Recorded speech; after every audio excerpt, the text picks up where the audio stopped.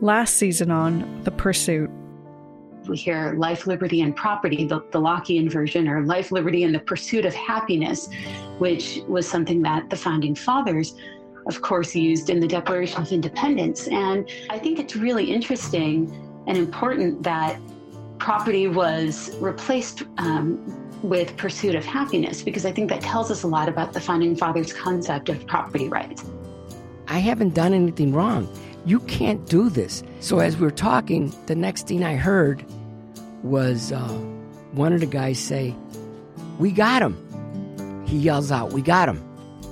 And I'm thinking, what has he got? I think people really need to remember, what happened to us. And I think another thing, too, that people need to realize that they can say no and can attempt to keep what's theirs and attempt to do the right thing. This is The Pursuit, a podcast about government action and individual liberty. I'm Tess Terrible.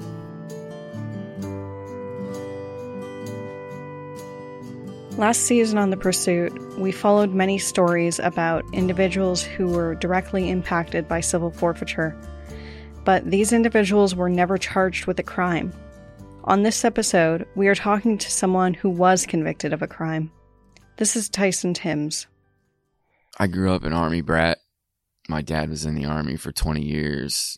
We moved around a lot until I was about 14, and then that's when we settled in Ohio. I was just a, regular Midwestern teenager. I had good parents, so my background wasn't like some of the stories of other addicts, that I've heard that had terrible childhoods. Mine was good. I got a good job eventually. I worked in a factory. Place around where I'm from, one of the places that people want to work because it's a good job. So, I thought I was on my way to being a responsible adult, and I have bad feet. So I went to the podiatrist to see what they could do, and I needed insoles for my work boots, and they had to order them. So she wrote me a prescription for hydrocodone, and that's when my problem started. I started taking them how I was supposed to, but it wasn't very long before I was throwing an extra one in here and there. Then I started running out of my prescriptions before they were supposed to be out. Eventually the doctor said, she couldn't do it anymore. She wasn't going to write me any more prescriptions. So I started buying pills on the street from people. I did that for a long time, quite a few years actually. And surprisingly, I functioned pretty well. It didn't cause much of a problem for a long time. I seemed normal to me. My dad, he tried, but I know he didn't know what to do. There's nothing you can do because I wasn't ready. It was pretty hard on him. The last year of his life. This is how crazy that I was as an addict. My dad had a prescription for the fentanyl pain patches. And, they're so strong, you only get like 7 in a prescription. So it's not like you're going to lose one. And I stole one from him, and he found out about it, obviously. And, he asked me about it, and I actually got mad at him. And now that I think back, it's hard to even wrap my head around that idea that I got mad at him because I stole from him, and he just asked me about it. I ended up leaving. I left that day, and this part is kind of hard for me to talk about.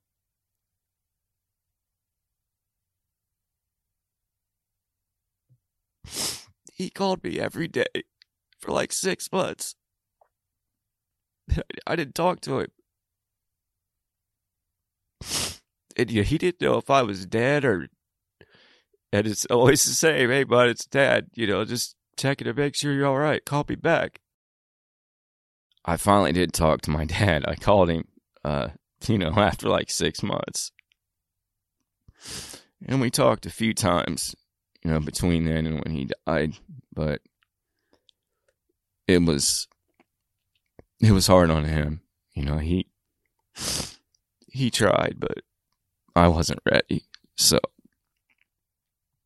after Tyson's dad died, Tyson received a large sum of money from his father's life insurance policy. He decided to buy a brand new car, a Land Rover.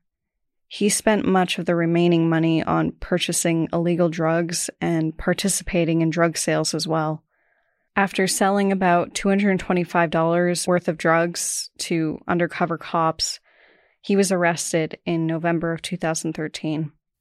Officer that pulled me over said something about they were looking for a hit and run. It looked like it was a white SUV, and I didn't think anything of it. And asked if he could look around my truck, and he walked around, and then so he asked me to get out, and he asked if he could call the canine unit, to come and check things out. And I said, sure, So the dog went around a few times, and I thought we were about done.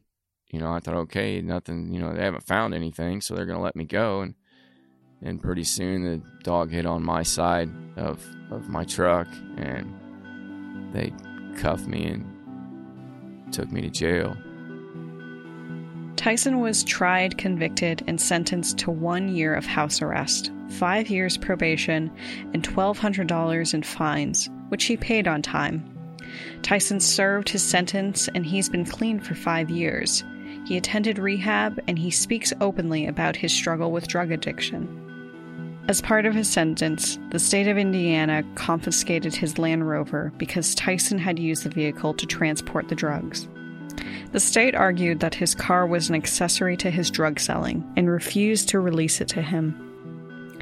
After going through rehab, he decided to file suit against the state, arguing that he had already successfully served his sentence, and for the Indiana police to seize his vehicle, not to mention his only mode for transportation, was excessive and in violation of the Eighth Amendment excessive fines clause. This is Sam Gedge from the Institute for Justice. He is sitting co-counsel on this case.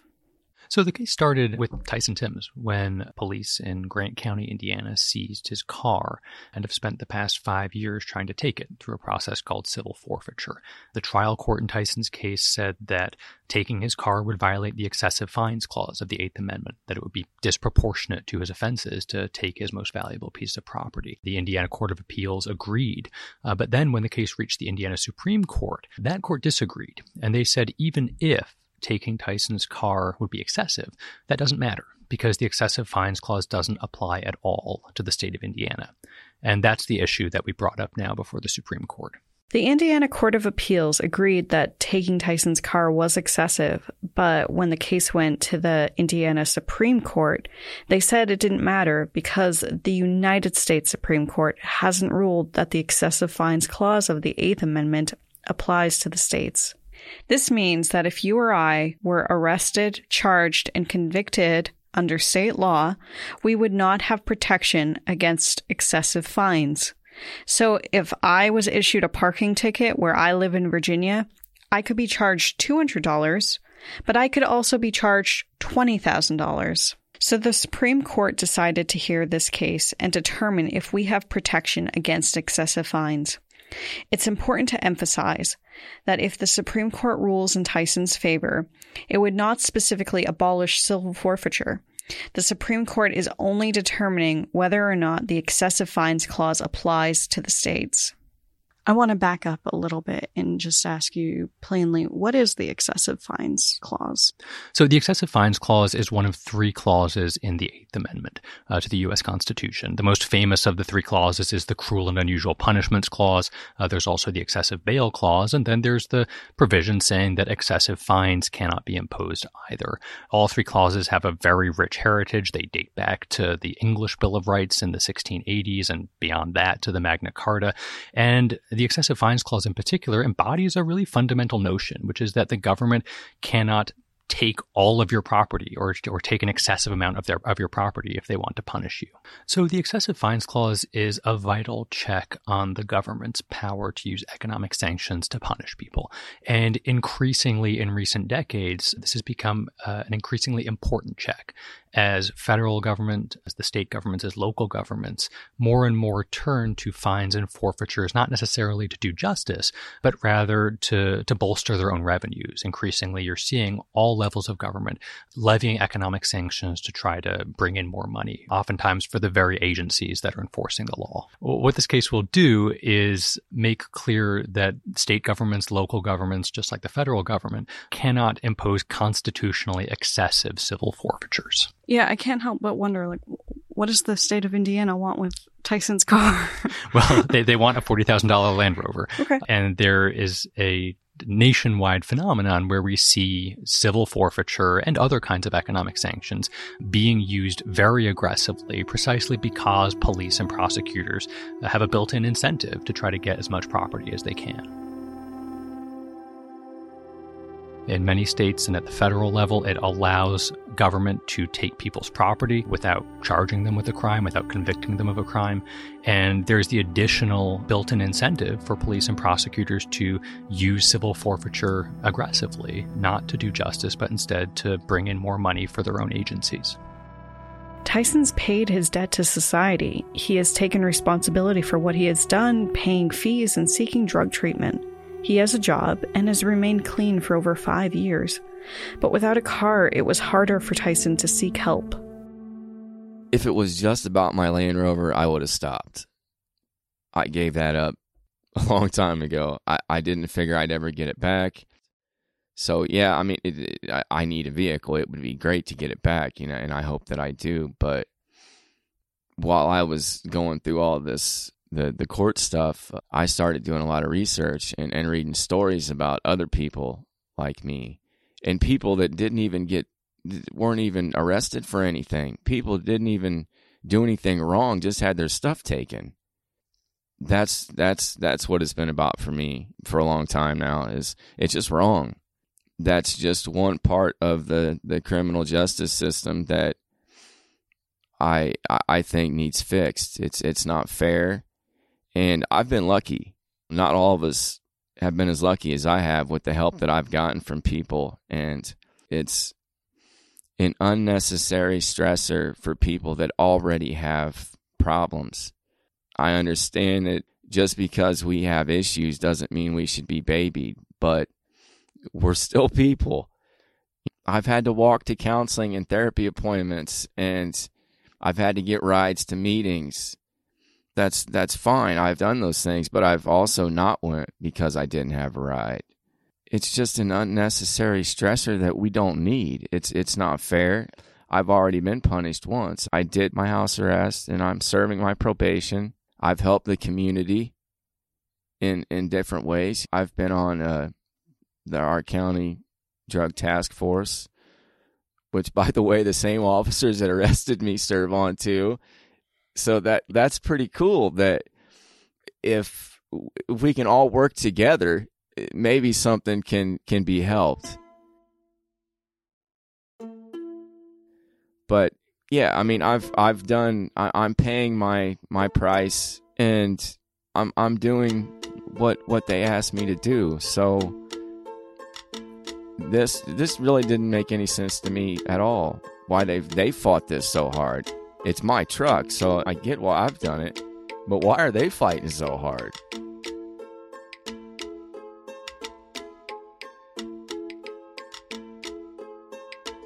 The federal government essentially wanted to encourage drug enforcement, and the way they framed it at the time was taking the profits out of drug crimes. And in trying to target what they thought was like major traffickers and drug kingpins, let's remove the profit out of those crimes. This is Tasha Nadeau of the Drug Policy Alliance. The Drug Policy Alliance submitted an amicus brief in favor of Tyson. Their brief was one of 18 in support of Tyson. In 1984, Congress passed some legislation that allowed law enforcement agencies to retain the property that was seized as part of these investigations. And that was a huge turning point. The minute agencies got to retain the property that they seize, you see a huge increase in drug-related forfeitures. So initially, when Congress implemented forfeiture legislation, The fund that received forfeiture dollars back in 1986 was around $93 million. As of 2017, that fund toppled $8 billion. It just shows how the huge, explosive reach of forfeiture, despite the billions of dollars that are invested in fighting this war on drugs, we still see that availability of drugs has not changed. And if the goal of asset forfeiture was to encourage law enforcement activity when it comes to drug-related crimes, we have seen the increase in activity. We just haven't seen a decrease in the supply.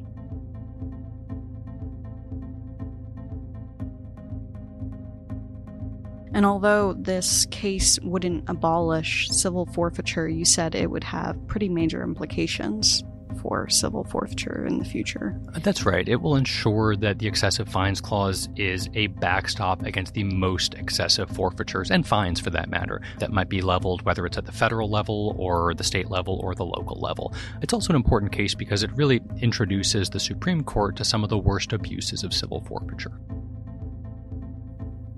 Way too many people out there that have gone through what I have, and people that have gone through this that didn't even do anything wrong. And in my opinion, this case has never been about the law. It's about what's right and what's wrong. Obviously, the law says you can go either way because it's happened. In my case, I've won and I've lost. So to me, this is about what's right. And I feel like we're right. So I feel good about whatever happens. I joked when this first started, hey, maybe, this can go all the way to the Supreme Court, and it actually happened, and I thought that was just crazy when I first said that. It was a joke. And so this is way more than I ever expected. So I'm thrilled that it's made it this far, and we're here. I attended the Supreme Court argument on November 28th, 2018. I got to the court at 6 a.m. for the 10 a.m. argument. There were already people lining up outside the court, waiting to get in to hear the oral arguments. It was 34 degrees and windy. I met about 20 students from the Jewish Day School here in Washington, D.C. They had studied the case extensively and really wanted to see the argument. I walked into the court at 9:45 with a group of 12-year-olds behind me, and the argument started right at 10. The Honorable, the Chief Justice and the Associate Justices of the Supreme Court of the United States. Oh, yea, oh, yea, oh, yea. All persons having business before the Honorable, the Supreme Court of the United States are admonished to draw near and give their attention, for the Court is now sitting. God save the United States and this Honorable Court. We'll hear argument this morning in Case 17-1091, Timbs versus Indiana. Wesley Hoddett is representing Tyson Timbs. The freedom from excessive fines applies to the states because it is deeply rooted in our nation's history and traditions and fundamental to our scheme of ordered liberty. The state of Indiana appears not to dispute that straightforward answer to the actual question presented, and for good reason. The freedom from excessive fines easily warrants incorporation alongside the Eighth Amendment's other protections. This court has said just that 5 times over the last 30 years. Without addressing the incorporation question directly, the state asks whether the clause applies to the states the same way that it applies to the federal government. But 50 years of incorporation precedent holds that incorporated Bill of Rights protections apply to the states the exact same way that they apply to the federal government. All we're saying is that you have an excessive fines defense that you may raise. Again, this is a case about incorporation. Does the excessive fines clause apply to the states? It's not about what makes a fine excessive. This is Solicitor General Thomas M. Fisher of the state of Indiana. Mr. Chief Justice, and may it please the Court, in rem forfeitures have been a feature of the Anglo-American judicial system for hundreds of years. But until about 25 years ago, no court had held that they were subject to a proportionality limitation. While other constitutional doctrines may General, limit... before we get to the in rem argument and its application to this case, can we just get one thing off the table? We all agree that the excessive fines clause is incorporated against the states. Whether this particular fine qualifies because it's an in rem forfeiture, another question. Can we at least agree on that? Well, I have two responses to that. First, I think a yes or a no would probably be a good starting place. I think Justice Gorsuch's first question out of the gate for the state was not surprising, but it was gratifying because it really, I think, struck to the heart of the case, where he basically said, come on, let's be serious. Virtually every other one of the Bill of Rights has long applied to the states. Are you really standing up here and trying to tell us that this one clause is different?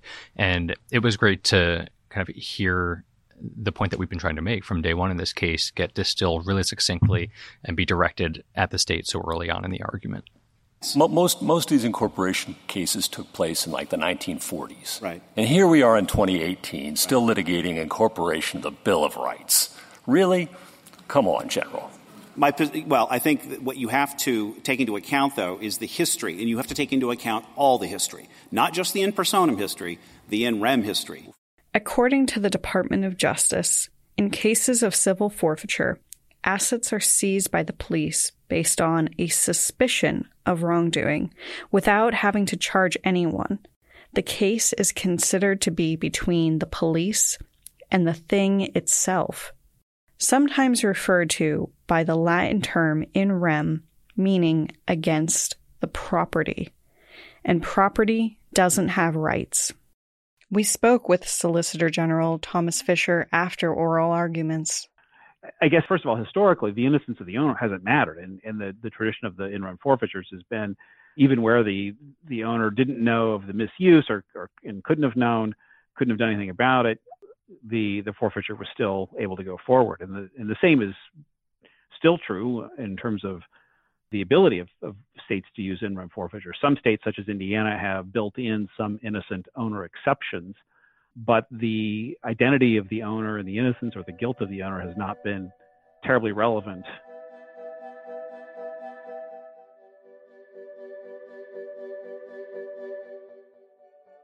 I didn't even realize I was there until there was only like 10 minutes left in arguments, and all of a sudden it hit me. I don't know if I was in some kind of daze or what, but all of a sudden, about 10 to 11, I looked at the clock, and then I looked around. Like, oh my gosh, I'm in the Supreme Court. This is happening right now. I don't think it's even really set in yet. It's still kind of unreal to me that this even that it even happened. But it was I can't explain the feeling when I was sitting in there and looking around, and the Supreme Court justices were, feet away from me, talking about a case that I'm involved in. That was indescribable. After arguments, we prepared for a long wait. We expected a decision possibly by April or May or June of 2019. Then something surprising happened. This is me speaking with Natalie Dozicki. She is the project manager of libertarianism.org and occasionally acts as my assistant producer. So, we're recording this on February 21st, and yesterday... What happened yesterday, Natalie? Unexpectedly, I was scrolling through one of my news feeds and came across probably around 10:45 in the morning, came across the Timbs decision, which was that much more interesting since the federal government was shut down due to snow. Yeah, we had a snow day yesterday.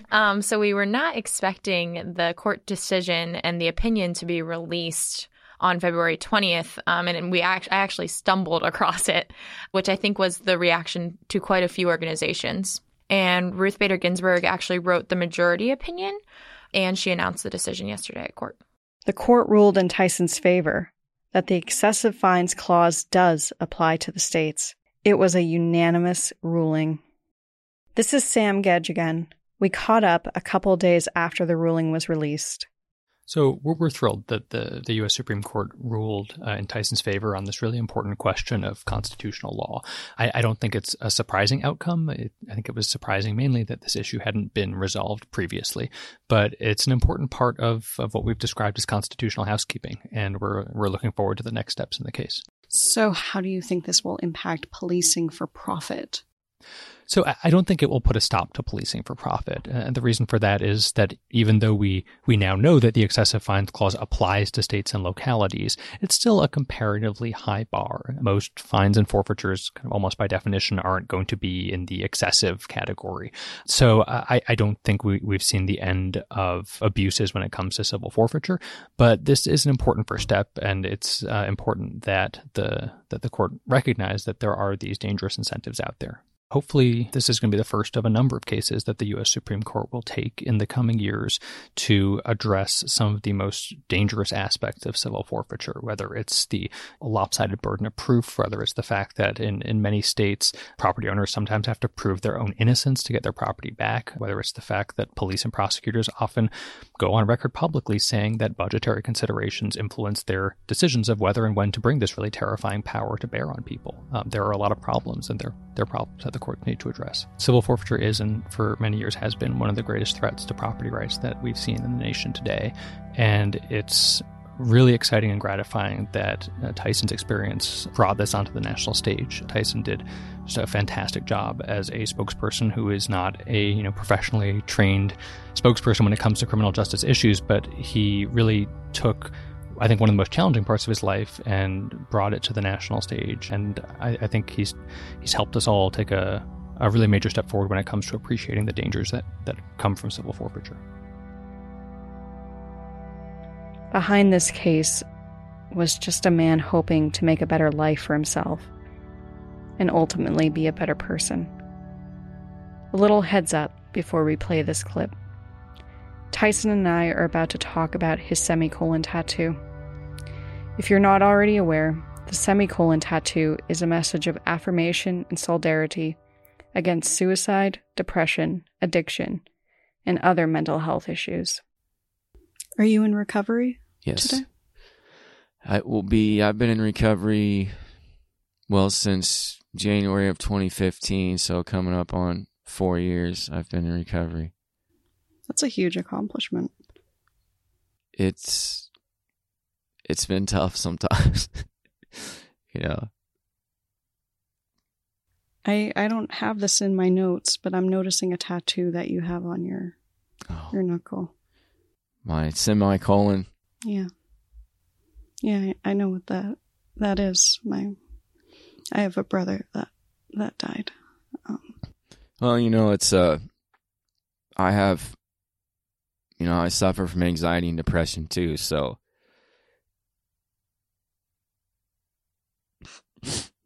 you just made me cry by saying that. I've known too many people. But yeah, there's, mental health is something people don't take serious. And we should, because to me, it's just as important as our physical health. I mean, when you feel sick, you go to the doctor and you don't think twice about it. But when somebody feels like they don't belong, they don't ask for help because they're afraid. They don't want to be judged. And it shouldn't be like that. We've talked about your past, what's happening today, your recovery, and I think the last question I have for you is, what do you hope for the future? What do you hope your life looks like in the future? I just want to be happy. I've tried to plan my life, and I've had ideas of what it should be and what I wanted it to be, and it's definitely not been this, but this is the life I was supposed to live, and I'm happy about it. I wouldn't have it any other way. If I had to do everything all over again, I would. I'd grit my teeth and I'd do it all over again because, I like my life today. It's and whatever happens, as long as I'm happy, I've got everything that I've really ever wanted. I don't need a lot, but I have a good family that loves me. I've met the love of my life in the last year. Just everything is, everything seems to be working out for me. So I just want to be happy, and whatever happens in the future, it'll happen.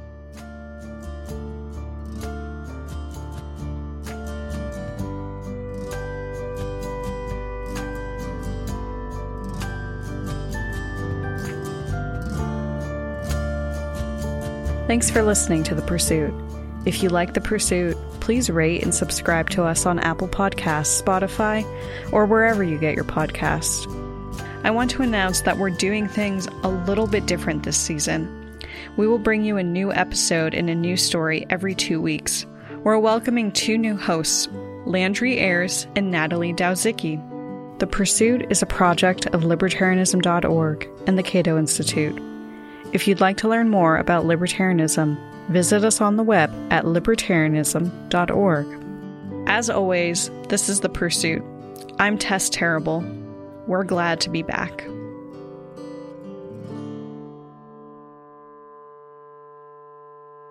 We're recording this podcast in October 2019, and as of this time, Tyson still hasn't received his car back.